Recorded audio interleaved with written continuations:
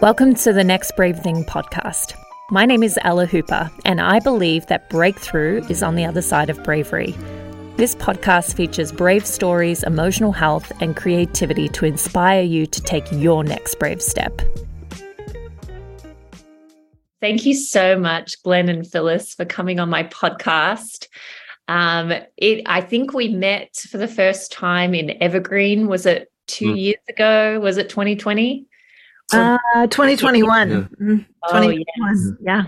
Yes. And I remember because you came to Reading and everybody was posting about these connection codes people. And all these people were saying, this has revolutionized my marriage, or this has revolutionized the way that I parent my kids. And I remember watching on social media different leaders talking about the way that they're engaging with their kids in a completely different way. And I was like, the world needs to hear this.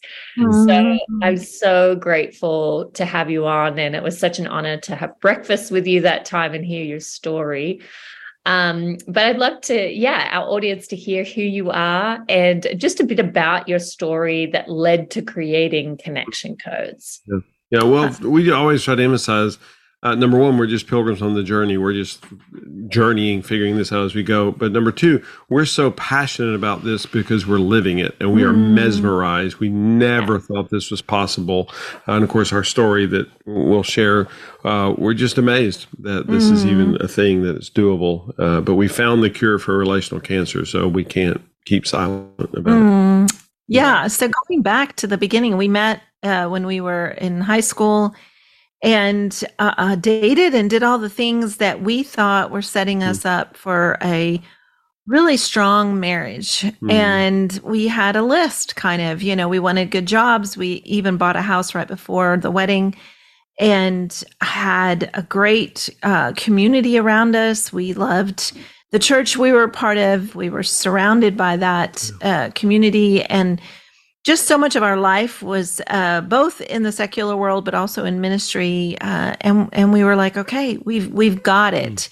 And we were very quickly after the wedding, just in a really bad place. And we were so shocked at how quickly we could hurt each other and how much pain and how it felt like the world was crashing down around us. And I think we were both just really shell-shocked and thinking this was not what we signed up for. This was not what we thought would happen. And we didn't know who to turn to, number one. We didn't know the tools that we needed. And, Glenn was the researcher, reader, even back in those days, and read every book he could. And we would apply, things that we were reading, but it wasn't getting to the heart of what was really happening. It wasn't at all getting to the core. And I would say we would do okay. We would be civil to each other. We had that, but then we would explode and the pain would be so big. And we did that sadly for many years. And we always tell this story because it was, of course, in the moment, we didn't know how huge it was for us. But at this point, we already had 4 children. And for your listeners, we are 40 years into our marriage. So we have been together for a long time, but the pain started instantly. And we carried it for a very long time because we didn't know how to really tune into each other. And we were so different, which we are still to this day so different. But we were just missing each other with understanding what was really happening for each other. Yeah, we just had no idea. And I remember one of the books that I read, I won't bother saying the name of it because I don't want anybody to buy it. But it just talked about learning to avoid trigger topics. Well, the problem was we had 648 trigger topics. Yeah. And so we literally, and it's not that these were on a calendar events, but second decade of our marriage, we basically learned how not to talk to each other because there were so many trigger topics. And so we actually looked like we had a good marriage because these other couples were fighting like cats and dogs, and they would look at Phyllis and Glenn and go, well, they don't really fight. So compared to that, we looked like we had a good marriage, and we led all the marriage classes, the marriage ministries. Wow. But all we had learned to do was to not connect, to not even basically be involved with each other. And by then we had several children. So it was mostly just about the kids. We're just devoting our time, our energy to the children. So again, it looked like we were successful on the outside, but we didn't have a clue how to actually connect with each other. Well, and it was interesting too, because during those early years, we read a lot of books that, for example, love languages. So we kind of figured out, and we took the best of that. And then we did things like just the temperaments, and we kind of learned, oh, so we're different. Okay. Yeah. But in all the things we did, I mean, even Enneagrams helped us understand ourselves better, but it didn't change the conflicts that we would have. Yeah. It wasn't giving us solutions for the conflicts. Like we did not know how to navigate that. And one of the stories that we often share happened over a dishwasher where Glenn had unloaded the dishwasher, and I said, babe, thanks for unloading the dishwasher. And in my mind, always, it only made sense for him to say, you're welcome. But that was not what he was saying to me. He would never respond with you're welcome. And so we would so often have a disagreement after I would say thank you for the unloading the dishwasher, because for him he would respond with something like, well, that's not the only thing I've done today. And then it's not like it's the first time I've ever unloaded the dishwasher. What we're missing is that I live with one of the most productive people on the planet. She lives with one of the lesser productive people on the planet. I'm a lot of fun to have around. But I just struggle getting things done for a variety of reasons. I mean, Phyllis is perpetual motion, which is amazing. She gets more done in an hour than most people do in a day. But so when she would say, thanks for unloading the dishwasher, to me, it sounded like she was making a big deal out of a small thing. And when I would have the same trigger come up, I think I'm like you. Yeah. Glad to hear that. But we did that kind of interaction literally thousands of times, not twice, not 3 times, not 10 times, literally thousands. And I would feel wounded about what she said. And it's important that we emphasize that Phyllis was not wrong to say thanks for unloading the dishwasher. And I wasn't really wrong to experience what I experienced. I wasn't trying to experience that. I just felt wounded by it, but I didn't have the words. I didn't have the tools. It's way pre-connection codes for us. I had no idea how to convey that to her. And so I would react from the insult. Again, I'm not blaming Phyllis for that, but I felt insulted. I felt demeaned that she was making fun of the fact that, whoa, it's a miracle that Glenn did something useful for a change. Call the internet, get some confetti. We'll have a party that Glenn did something productive.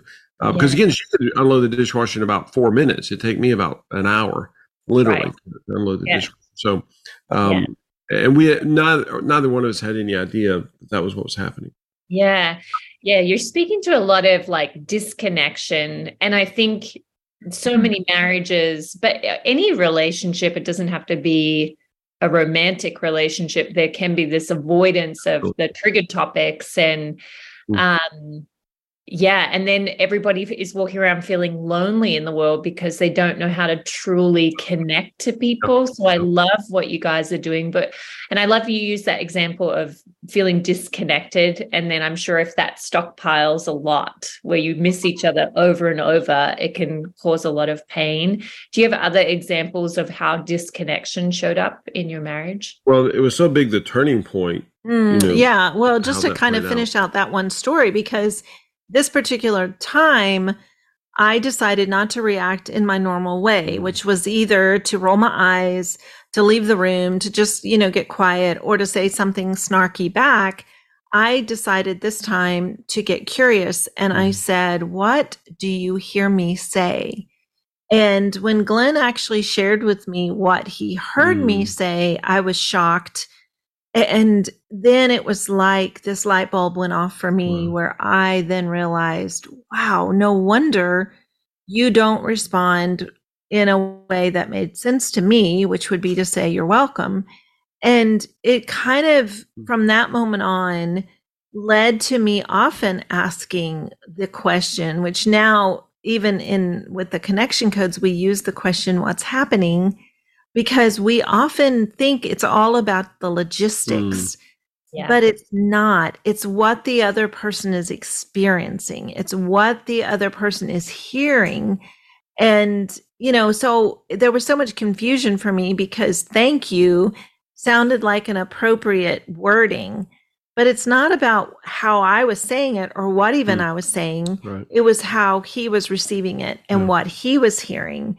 And that was such a big turning point in our marriage, because then I learned that that question gave me the answer that I really needed to know.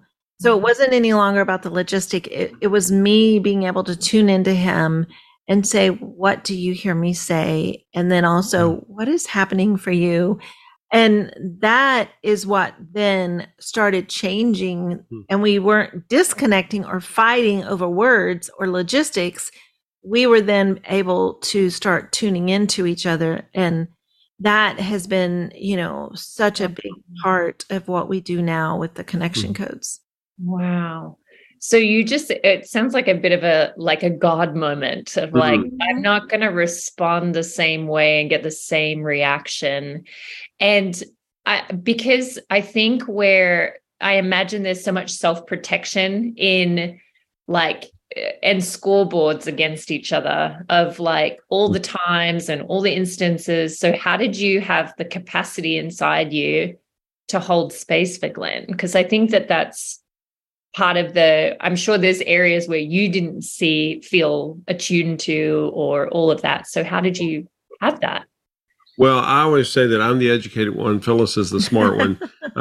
I do all the theory and all the research, but she actually figures everything out. And I would say that every benchmark in our relationship on our journey has been something that she figured out. Again, I read like crazy and I research, but just like that in that moment. And I love to hear that, because she was it was completely appropriate for her to roll her eyes and go, "Oh, you are so ridiculous, so impossible to live with," and walk out of the room, which she had done before.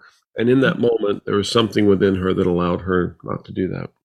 Well, I think as far as just answering your question in that is, I believed in marriage. I believed in us. And when we were doing good, we were doing really good.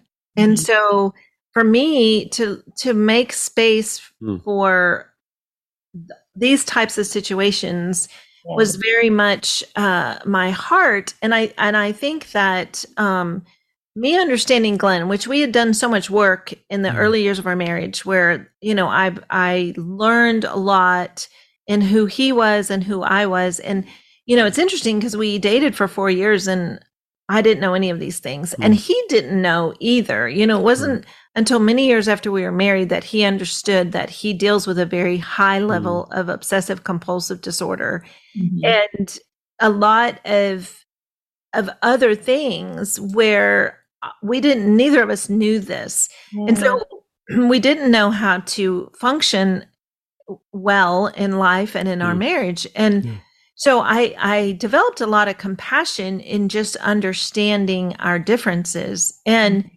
also when he would share with me what he heard me say, and I just felt a lot of compassion, like the fact that, okay, thank you is not kind words to him. He feels judged and he feels that he can never do enough. And I'm perpetual emotion. That's just who I am. And tasks are very easy for me.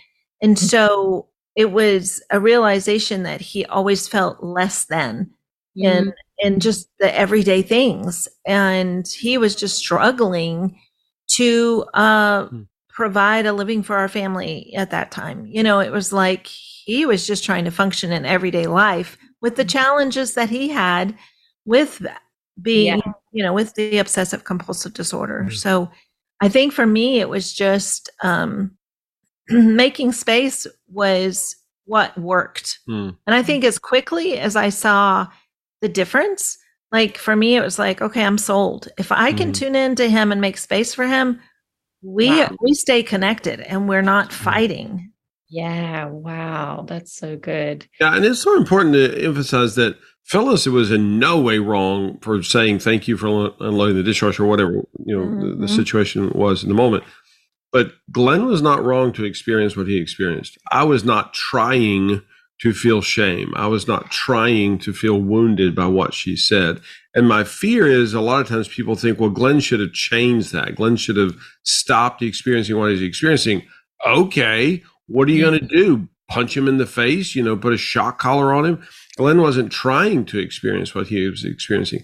Now we actually have the tools where I can just convey that to her. And it stuns me that we process through that sort of thing in about 20 seconds. Now, whereas it used to be, who knows what, at 3 hours, 3 days, or 3 weeks. Yes. And I think I remember, I don't know who it was, said that a lot of people like religion because it's very black and white, whereas relationship is very gray and very, like our faith is very, in that gray area, and it's about connection. And then I think a lot of couples, or even in friendship, it happens, or, parent-child relationship, this is the right way of doing things. And this is an accurate, you're crazy because you experience that. These are the logical things. And people want to stay in logic because they like to feel that form of control. And so I kind of like that you've created a formula which feels very in control, but it's actually it's like parameters to navigating the gray space of relationship. So what kind of led you, because I imagine you've done all this research, Glenn, and then you have an experience with Phyllis where it's like, oh, this is how you attune. And because I know there's research around attunement. So how did sort of connection codes start kicking off? Well, the birth of it was because, as far as our discovering it, was because of our pain. I just could not believe, and we're faith-based. I believe that God designed marriage. What a cruel joke. I spent years thinking, what is the matter with God that he would do this? This is so awful. I wouldn't wish this on my worst enemy. And we, didn't believe in officially divorcing. So I'm like, we're stuck in this for the next, pick a number, 60 years. This is brutal. What would prompt God to do such an awful thing? Just a practical joke or something that went awry. So because 24 hours before I met our wedding, we were excited about happily ever after. 48 hours after our wedding, we were like, what the heck just happened?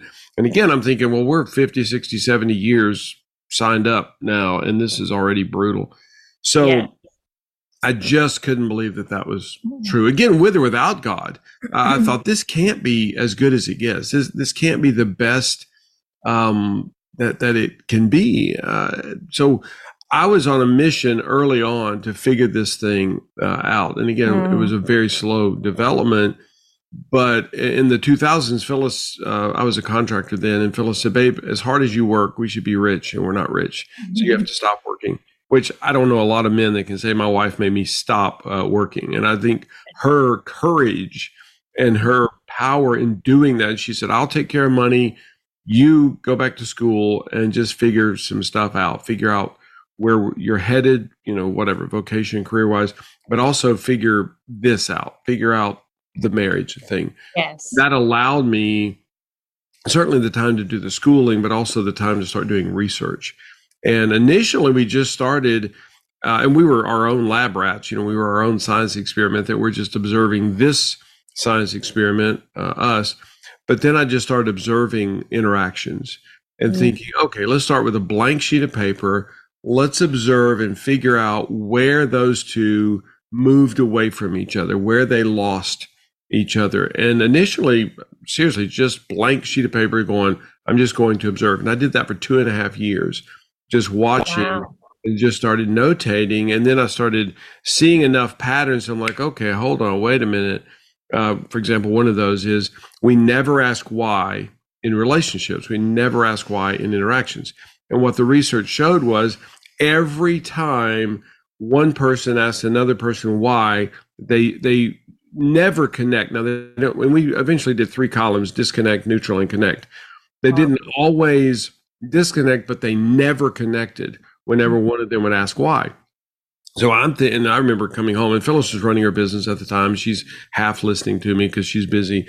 But I'm like, babe, this is unbelievable. Seeing the data on this, are you kidding me? This is that simple. Just get people to stop asking each other why.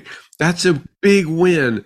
And then the next 2.5 years, we started feeding people the information that we had gleaned and finding that it works. And one of those is, instead of asking why, ask what happens. To be able to go, oh, wow, which is, amazingly enough, the very thing that she asked me about the dishwasher scenario. She said, babe, what happens for you just, right there?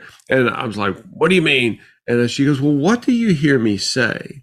And that curiosity, and it opened up so much for us. So wow, we just start accumulating all this data, all this research, and start seeing that these things are pretty darn emphatic. And, every human is unique. Every human's experience is unique.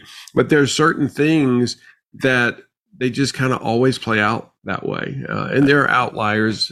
Each of us is an outlier in some area. But across the board, if people use the codes, and that's what we started realizing, is that there are actually codes inside of us. We're hardwired this way. Then our research moved into emotion and realizing that humans connect through emotion, humans disconnect through unprocessed emotion. And that opened up a huge world to realize, oh my gosh, that's the solution, is to get people to be able to convey their core emotions. And again, not just emotions, but there are actually just 5 regions of the brain that house the emotions. From those, or within those, are 8 core emotions. And that simplified it so much. 8, just 8. There's not 120, there's not 500, there's just 8. And every other emotion is either a level of or a hybrid of those core emotions. People can handle 8 core emotions. They don't know what to do with 120 emotion. And it's a universal language. Everyone knows what fear is, everyone on the planet. People don't really know what you mean when you say, I feel stressed. I mean, I know what the word stress means, but I don't know what that means for you. And so, we started realizing that if we can get people down to the 8 core emotions, they'll be able to connect. So just using that example of like someone feels stressed, is it a matter of like drilling down to, I feel scared, or I feel shame, or like, how would you, because I think a lot of people would be like, I feel stressed or I feel anxious. But they're not able to kind of drill down a little bit more. What would be inside the stress, you think? Well, so many emotion words are actually results. Stress is a result of unprocessed emotion. Yes. We think that it's the actual emotion, but it's not. That's the result. Overwhelmed. I feel overwhelmed. Well, that's the result of unprocessed emotion. I feel depressed. Well, that's the result of an unprocessed emotion. And so if we go backwards and figure out the cause, because we're typically dealing with the effect. And of course, in our culture, we're so Western medicine oriented. Someone says, I feel depressed. So we give them an antidepressant, and we're simply treating the symptom. I want to find that should be the beginning of the conversation, not the end. And that's what we do all the time with people. We pathologize humans, and somebody goes, oh, well, she's bipolar. Oh, that's the end of the conversation. I'm going, wait, what? So what happens for her? Because bipolar is the result. That's the effect, not the cause. We need to find out what the cause is. But what we tend to do is we go, she's bipolar. Oh, well, let's get her on some medication. And then which the sad thing is, the medications work. They also eat up your liver, which is a problem. But they do have an effect. When we drug people, it does have an effect. Yeah, but it's not solving the problem. It's not solving the cause. And so we get people back. And again, we do that with we call it the 3 phrases. Ooh, what's happening? What am I missing? And somebody says, I feel depressed. I'm literally instantly going to go, oh, wow. So what happens for you with that? What am I missing there? And then we'll get to the cause. We'll get to what actually happens for them, not the result, which is, again, depression, overwhelmed, whatever's happening for them. Yeah. Wow. That's so cool. Because I think sometimes it's like like people, if you ask, like, what do you need? People are like, I don't know what I need. But if you can start to articulate your emotions, I heard, I'm going to butcher the quote. I'll have to find the person who says it, but I know the quote is, the limit of your world is the limit of your language. So it's like your world becomes limited when you don't fully know what's happening inside of you. But once you can get language for it, you can actually start to communicate it. But I think a lot of us were raised, like for me, I grew up hearing like, Ella's just dramatic, or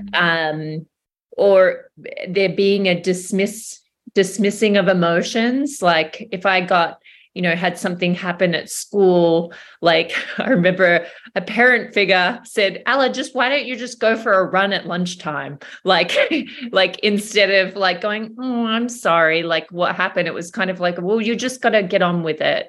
So I'd love to hear about like some of the pushback maybe around engaging with emotions, or what are your thoughts on that?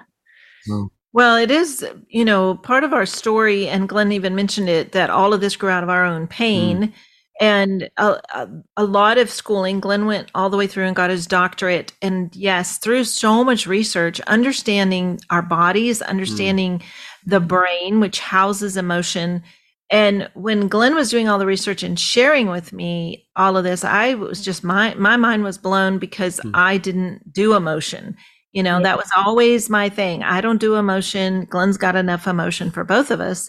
And I didn't understand that my brain houses emotion like every other human on this planet, and that it is our guide. It's like the center of our world that is telling us things, and we're ignoring it so much. And so it's like when you understand these things, and that is what changes your parenting too, because when you understand that, wow, this is what's happening, then you're able to make space for it. So, when a child comes home from school and something has gone wrong, it's like you're tuning in. You want to create that connection. You want to be able to say, so what's happening with that? You get to hear what happened, and then you aren't trying to fix it or downplay it, or, give the solution of just go out and go for a run. But you're actually just sitting in that pain with your child. And then that child is able to release it from its body, because it's felt heard, it's felt seen, and it's amazing how you're not reactivating. And so what I love in the field of what we're even talking about today is that there has now been so much research done. We can hook people up to a brain scan. We can see that fear is firing, that anger is firing. Like, no longer is this just opinions. It's like, wow. And it's incredible to me to think, okay, God created us this way, and it's a message center. So it's almost like his way of sending us text messages, right? And so if we're ignoring them all day long, then we are missing out from the text messages that God is sending us. And it's this, okay, so it's our guide, it's our messenger. We need to tune in. And, now, of course, there's so much with all these studies that link even things like our immune system gets compromised when we don't process our emotion, when we just hold on to everything. Or so often, I think, because of our upbringing, whether it's our parents or even in our churches, it's like we think we can set aside emotion, or we can choose emotion, or we can dismiss emotion. And it's like, it's our messengers. They're our guides. We're supposed to listen. And that has been quite the challenge for many of us who weren't taught that and brought up that way, because like for me to tune in and go, oh, what is happening with me? I have to slow down, and I have to really tune in, because that is new for me. And yet it has brought so much health to my body and to our relationship of connection, because I always thought it was all about the logistics. And, it's not just, as you've already mentioned it, Ella, it's not just in marriage. It's any relationship. It's in your work environment. If you're thinking it's all logistical, you're constantly missing each other. But when you can actually realize we're all very different people, and we need to find out what is actually happening to the people in our world, then we can actually stay connected and navigate through life. And it's actually very freeing, because I think that we thought for so long, I know my job was to encourage Glenn. I really thought I'm just supposed to encourage. Well, he never felt heard because I was always telling him, it's fine. You're good. It'll be okay. And he was not receiving encouragement from that. Actually, he felt like she won't ever listen to me. She doesn't validate what I'm experiencing. And so I was doing more harm than good. And it was exhausting because I didn't see any results, it wasn't helping. Yeah. Wow. Because the essence of the human condition is meeting needs. That we live in a very complex society, but that's all we're trying to do is meet needs. Well, the communicator of the needs is the 8 core emotions. They're tapping us on the shoulder. They're getting our attention to tune into ourselves, what's happening for us. Well, the problem is we've been told for centuries, don't experience emotion. Don't have emotions. And this is very real today. I mean, and we're faith-based, and we go to churches all the time that have sermons on, you have been delivered from shame. You've been delivered from guilt. You've been delivered from fear. You've been delivered from pain. Not true. That doesn't make any sense. That's like telling somebody they've been delivered from the need for oxygen. That, everything you need is in God. So therefore you don't need oxygen anymore. That doesn't make sense. Nobody believes that. Well, the same is true of emotions. You inhale, you exhale. The same is true with emotion. You experience emotion, you process it through. That's what we're supposed to do. So that was part of our objective with the connection codes, which initially wasn't called the connection codes. We didn't know what the heck it was called. We're just observing human interactions and realizing we've got to figure out a way to help people, number one, tune into their emotion, and number two, convey it, to process it. And again, I looked emotional, but I was clueless on what was happening for me and how to convey it. Phyllis was on the other end of the spectrum where she's like, nope, I don't do emotions, not for me. And so the connection codes help someone like her to recognize what's happening for her, that she is a real human, that she is experiencing emotion. It helps her to recognize it, identify it, and convey it. And everybody needs that. The crazy thing is, Ella, we all did this well when we were 12 months old. When we are born coded, hardwired. We're faith-based. We believe God designed it. Even if it's evolutionary and there is no God, it's still the human condition. This is how humans are designed from birth. We're supposed to convey needs, and then somewhere along the way we get reprogrammed. We never get recoded, but we get reprogrammed so that we stop conveying authentically what's happening for us. Yeah. Wow. I love when you share the research around how it takes 19 seconds to actually process through an emotion. I'd love you to speak to that, because that has, I literally have, the more I've learned how to process through emotions, I realize wow, it really is the road to, I've had experiences where I'll be I'm driving to work and I'm really angry, and I'm just like, oh my gosh, I'm really, really angry. I'm really, really angry. And I'm going to sit in the anger.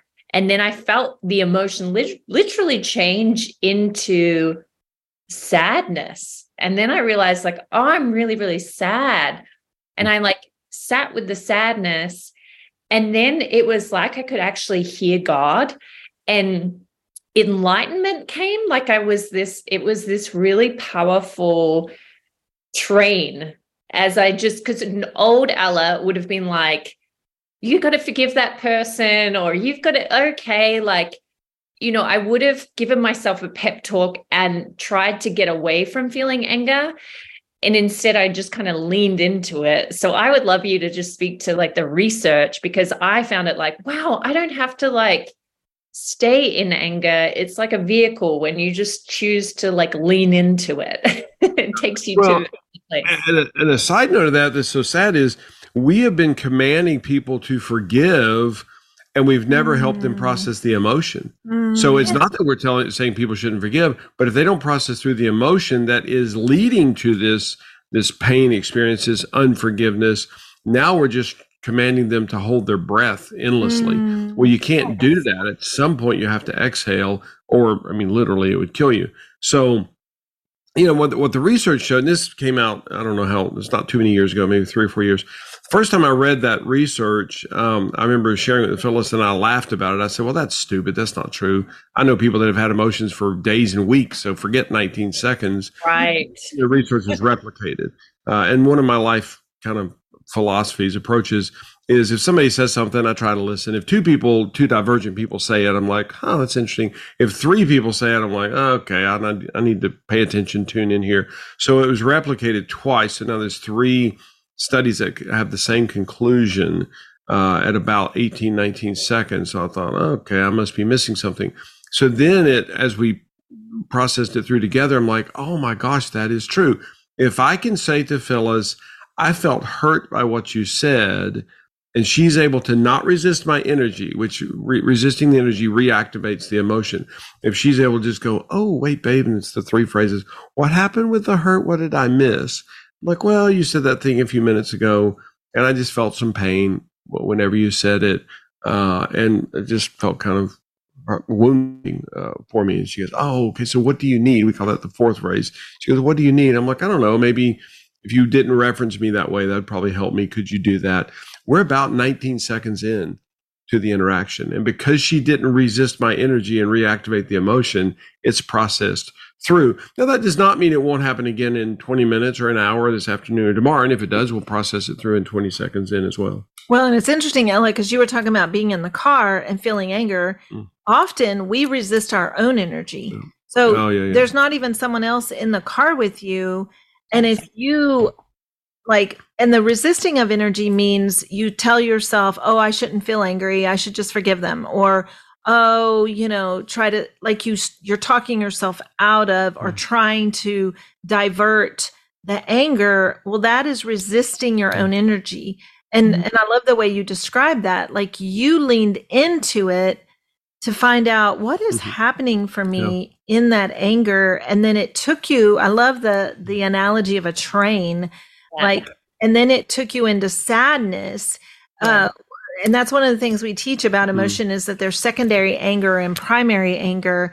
And often in relationship, it is secondary anger. But it masks itself. Like we think of just anger as anger. We don't think of primary and secondary. But when you learn that, you often go, oh, wow, okay, it feels like anger at first. But then when you slow yourself down and go, okay, what is really happening with me? Often it takes you to a place of sadness or loneliness or hurt. And then you're able to really get to the core of what it is for you. And then you feel the lift. I mean, it's incredible when you feel the shift within yourself. Yeah. You go, wow, it's like it is taking you somewhere. And then when you've gotten there, and when you experience that in a 19-second window, that's pretty amazing. But if you resist your own energy by trying to tell yourself you shouldn't, then it actually reactivates it. Yes. So, like the example that Glenn gave had to do with 2 people, right? I said something that hurt him, and he's telling me of his hurt. And if my response is, oh, honey, I didn't mean that. Well, doesn't that sound like possibly a good response? But actually that's resisting his energy, which is his hurt. And it reactivates it. Then he feels hurt that I'm making excuses or hurt that I'm downplaying his hurt. Yeah. We were amazed at the research on that because we started asking people, and again, initially we didn't have a clue. We're just observing and trying to glean what's happening. But when someone would go, no, I didn't mean anything bad by that. I wasn't trying to say anything hurtful. And we would ask the other person, we'd go, what happens for you when she says that? And we were amazed, not 100%, because there's virtually not 100% with human behavior, but how often people would say, well, if I understood it right, number 1, I'm wrong to have felt hurt. And number 2, I feel stupid. So what's happening is I tell Phyllis I feel hurt, and she goes, what? No, don't feel hurt by that. I didn't mean anything bad by it. So what I received was Phyllis saying, babe, you're wrong and you're stupid. And that does not help. me any. And so we were amazed how often we heard people say that. If I'm getting the message right, Phyllis is telling me I'm wrong and I'm stupid. And that does not help our interaction at all. And so again, we just, as we're navigating this, we're like, okay, let's just get people to follow the energy of the other in the interaction, and they will actually get somewhere. Because I'm not trying to feel hurt. I just do. Well, and in relationship, if that's the response I get in a friendship or in a marriage or from a boss at work, if that's their response, I learn pretty quickly to not share that with them again. Nope. And it's like then you become less and less authentic, and you keep it all inside, which is so unhealthy to our own body. Like, and yet you do it out of self-protection. Right? Yes. If you are in all these relationships where when you try to be authentic and say, hey, that really hurt me when you said that, and the response is, oh, I didn't mean anything by that, you very quickly learn, I'm not going to tell that person again, but I'm also don't feel safe with that person, so I'm not sure I'm going to really be that close to that person. And we build walls around ourselves to keep ourselves safe. And yet actually we're doing incredible damage to ourselves because then we're just trying to hold it all in. Yeah. And I want our listeners to know, because our listeners have heard my story with Fabiano, and you guys know Fab, and my listeners can go back to listen to that episode. But he was very honest about how he showed up in our school. And I want our audience to know that you guys are what have really transformed our environment, because we would have interactions where we would miss each other, and then Fab would just start attuning to me, or just being like, yeah, this is really painful. I'm so sorry. Like, and he wouldn't try and get defensive and like try and explain why something wasn't happening the way. And so I just want to honor you guys, because you are this stuff is so important inside work culture, not just in marriage culture and friendship. And it's revolutionized our whole environment. I even have students, because you guys came and spoke to our students, and our students in their marriage, they literally do the wheel every night as they go to bed, and they did it as housemates. And it's like, I've seen transformation literally happen like in people's marriages within a year. It's so powerful. But I'd love you to speak to, because when you talk about that disconnection, a lot of people feel really lonely in the world. They might be in a marriage and feel very alone, or they might be in a whole community and still feel lonely. And I'd love to just to speak to any words of encouragement, or how to kind of work through loneliness. Well, I love that we're actually ending on this, because man, even recently, the Surgeon General came out with the dangers of loneliness. And it's just been a recent thing that he has talked about, which the research is not recent, it's old, of how damaging loneliness is. And we have, in our societies, it's like we do so many things to keep us from being really authentic with each other. And that is at the core of this loneliness, is that I don't think I can show up and just be real and transparent, because I'm going to be judged. And, and that is such that road alone, if you call the road of judgment, is really terrifying, because you feel like everything you're doing is under a microscope. But when you actually can create safety in friendships where you're going, okay, I can be authentic and you can be authentic, and we can make space for that without judgment, it's like you can really live life together. And that is where that true friendship comes in. And we all need at least one person in our life where we are safe, where we can be authentic, and where we know I can show up and say, and that's, you reference the core emotion wheel, which actually is an incredible tool that we came up with partially because I needed a super simple tool to learn how to tune into my brain, because I had resisted it for 50 years of my life. And I was shocked to find out that I had emotions in my brain and that they were messengers. And so I was like, okay, I don't even know how to listen to myself. I don't know how to tune in. I don't know how to find the emotion. I don't know what it looks like, what it feels like.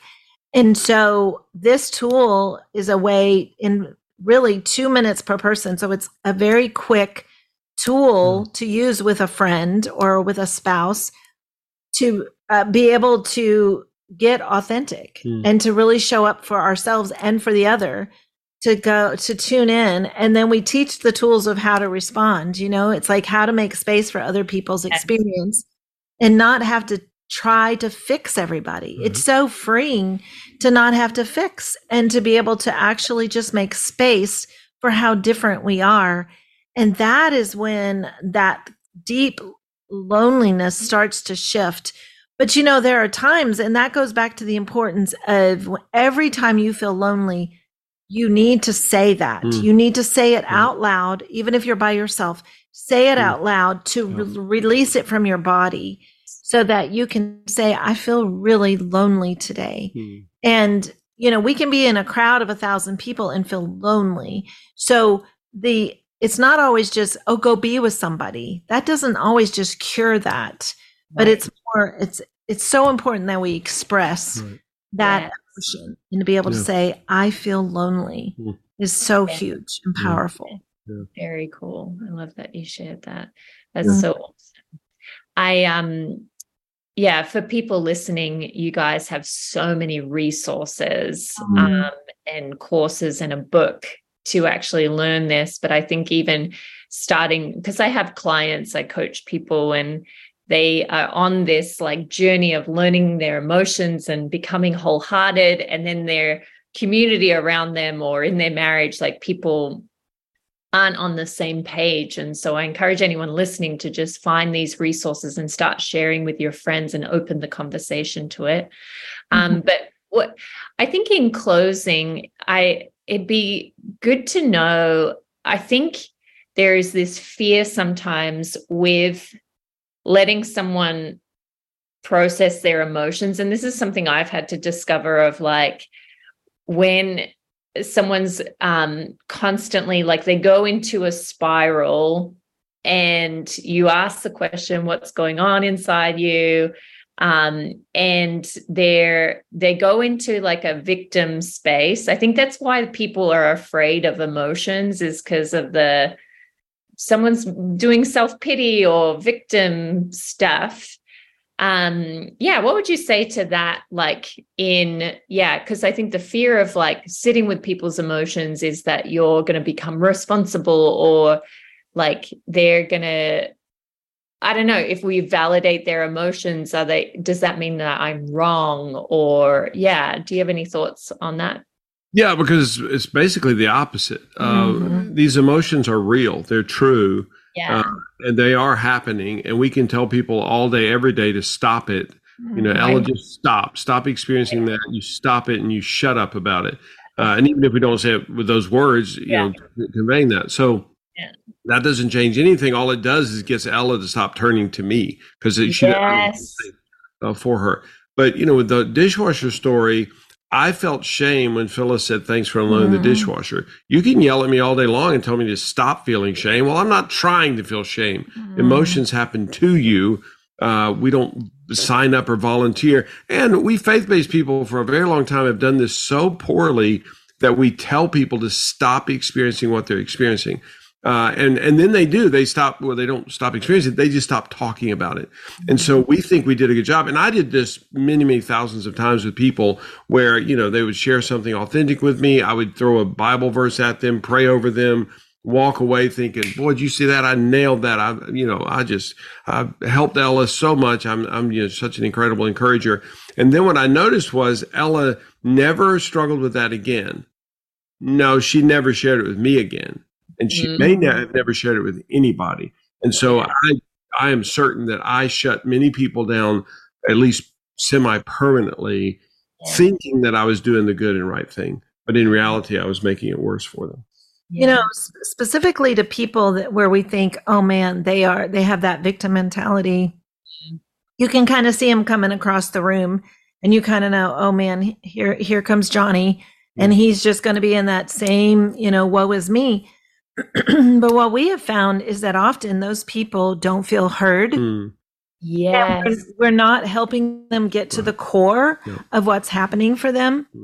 And so the damage in that is that the very thing we want to help them through, we are just reactivating for them. And if we could just use these simple tools, it's such a beautiful thing when you actually see a Johnny coming across the room and you use the terminology when he gets to you, hey, Johnny, what's happening for you?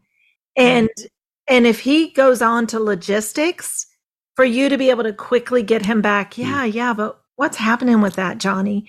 And obviously you have to teach them the tools of the emotion, but a lot of times people get it, even if they don't know all 8 emotions. If you can get them to slow down and keep asking that question, they'll actually say, well, I'm actually feeling a lot of fear that when I go on that interview tomorrow, they're not going to hire me. And then they have a shift. You see an actual shift in their body because they finally got to the core for themselves. And before that, they were just talking logistics. Oh, I'm never hired about, I'm not even going to try to get a job because nobody ever hires me. And they go on, and you're sitting there, the pain of that you're experiencing like, oh, Johnny. But it gets back to, if you slow them down, get them to tune into themselves and get them to express at the core what's happening for them, which may be fear, maybe shame, maybe guilt, something breaks within them. And often you see a shift and it's beautiful. And then the more you experience that, the more you believe in these tools and you start to realize, oh my word, this actually really works. And you start seeing breakthroughs with people, transformations with people. And you're just like, oh my goodness, this is so powerful. Yeah. And when you realize it's just a human condition, because you think about it, a 12-month-old starts crying. We don't walk in the room and go, I am not going to cater to your emotions. You just need to stop it. You need to stop feeling sadness. How absurd that would be. Well, there's no birthday where that changes. Congratulations, Ellen. Now you're 8. Now we want you to stop experiencing what you're experiencing, and we want you to shut up about it. No, not 10, 12, 15, 18, whatever. So there's that, again, it's just a human coding. Now, my parents, and I'm not mad at them, I think they were doing the best they knew how. My parents would actually say to me, you stop your crying or I'll give you something to cry about. And I can remember as a kid, and, I was probably 5, 6, 7 years old, even then thinking, I'm not crying as a hobby. I already have a reason for crying. Thank you very much. I don't need you to spank me and give me a reason to cry. And I never said that to them, or I wouldn't be here today. But I was crying because of something already.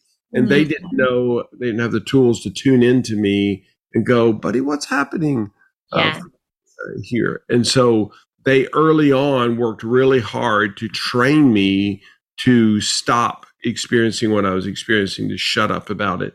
And I did. I learned how to do that because I was going to get spanked if I didn't. And so, of course, the sad thing is by the time I meet this woman, even though I looked great, I was gregarious and wasn't the life of the party. I was the party. I was fun, but I had no idea how to be authentic. And she didn't know that. She's just looking at me, and I was actually cute back then. She's just looking at me going, oh my gosh, he's so great. And she did not know that I was completely inauthentic and not conveying anything of what was happening for me, which of course runs through the dishwasher story. I was not conveying what was happening for me. I was just barking at her going, well, it's not like that's the only thing I've done today. I don't know why you have to be such a, so rude, such a jerk about it. Of course, Phyllis going, what the heck? That's all she said was thanks for unloading the dishwasher. She thought that was a good thing. And it would start this horrible cyclone. Yes. And I think, I've even heard him research that they're called relational circuits, is when you feel connected, but when you feel disconnected, it's your relational circuits are off. And I think that, in relationships, we can go around the same mountain over and over. And what I love about your course and your work is it teaches people to get off that merry-go-round of like going around the same thing over and over. And connection really is, so there's a lot of pain and hard things that happen in our life, but connection is the thing that really does heal us and just makes a life fulfilling. So I really just love the work that you're doing. And I'm so honored that you came on the podcast today. And the podcast is called The Next Brave Thing. What is it that in relationship, what does bravery look like? I mean, we've kind of talked about it, but yeah, what are your thoughts on bravery in connection to the connection codes? I had an intake session yesterday with a couple. I think they're married 23 years. And we start talking, and I have them do the wheel for the first time in their life. And she went first, and I think she shared either 2 or 3 emotions. And she looked up at me and was just dripping tears. And she said, "This is really, really difficult." And I said, yeah. You know, I didn't resist her energy. I just was proud. I said, yeah, I get that. And then he did the core emotion wheel, and he wept. And he's a big farmer guy. I mean, he's a massive guy, and he's just puddled. It was so beautiful. And he said, I've never done anything like this before. And I just commended him for his tears. I said, dude, I'm honored that you would shed tears. I said, I'm a total stranger to you and another man. And he shared actually the same thing. He said that when he was a kid, his dad would say to him, "You stop your crying, or I'll give you something to cry about." And so he had just never done that before. And I commended both of them. I said, it's incredibly brave. It takes so much courage. Again, I know it's my vocation, but I'm a total stranger. And they are sharing absolutely raw, vulnerable at the core, sitting with me, and it was incredibly brave. And that's our goal, is to get people back to their authentic self. I love that. That's awesome. You know, Ella, for your listeners, we did put together a special page.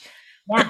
So if they go to connectioncodes.co/next, then they can get the core emotion wheel, which we've mentioned today, and a short video of us teaching how to use the core emotion wheel and the instructions written out. And so, and also we want to offer 20% off of any of our master classes to your audience. And if they just type in under code NEXT20, then they will get 20% off. 20, not the word 20, but next 20. Okay, amazing. That's amazing. We'll make sure we have those links in the show notes of the episode. And yes, thank you so much. It's so generous. It's a life-changing course. Glenn, do you still take clients on? So you take on clients, which that's amazing. So you can actually, because I think what you do, and correct me if I'm wrong, is like you'll meet with people, but you really give them the formula so that they know how to do it and don't need you all the time, which is that was part of our objective, was to design something that was not clinician oriented. I don't want people coming to see me for 3 years. Right. I want and we actually set up a 90-day plan where we're getting them through the masterclass. And I'm just serving as a coach to get them good at this, because all of us have been walking sideways emotionally so long, we don't know how to walk forwards. Right. And so it's muscle memory. We automatically stand up out of a chair, and we start walking sideways. And so I'm just coaching them, reactivating the muscle, their emotional muscle, so that they're able to present authentically, able to present straightforward. And that's what my private practice has become now. Yeah, we Zoom with people all over the world. That's awesome. That's awesome. Well, the connection codes are in over 50 nations now, so it kind of blows our minds that this is happening. It's very exciting. Wow. Well, guys, it works. It's very powerful, and I'm so grateful for you guys coming on the podcast. And for those listening, they'll have to go check out those amazing resources and change their lives by it. It's awesome. Thank you so much for having us. We love doing podcasts. Thanks for listening today. Please download, share with your friends, and write a review. If you would like to book in a life coaching session with me, go to my website at www.ella-hooper.com or follow me on Instagram at Next Brave Thing Podcast.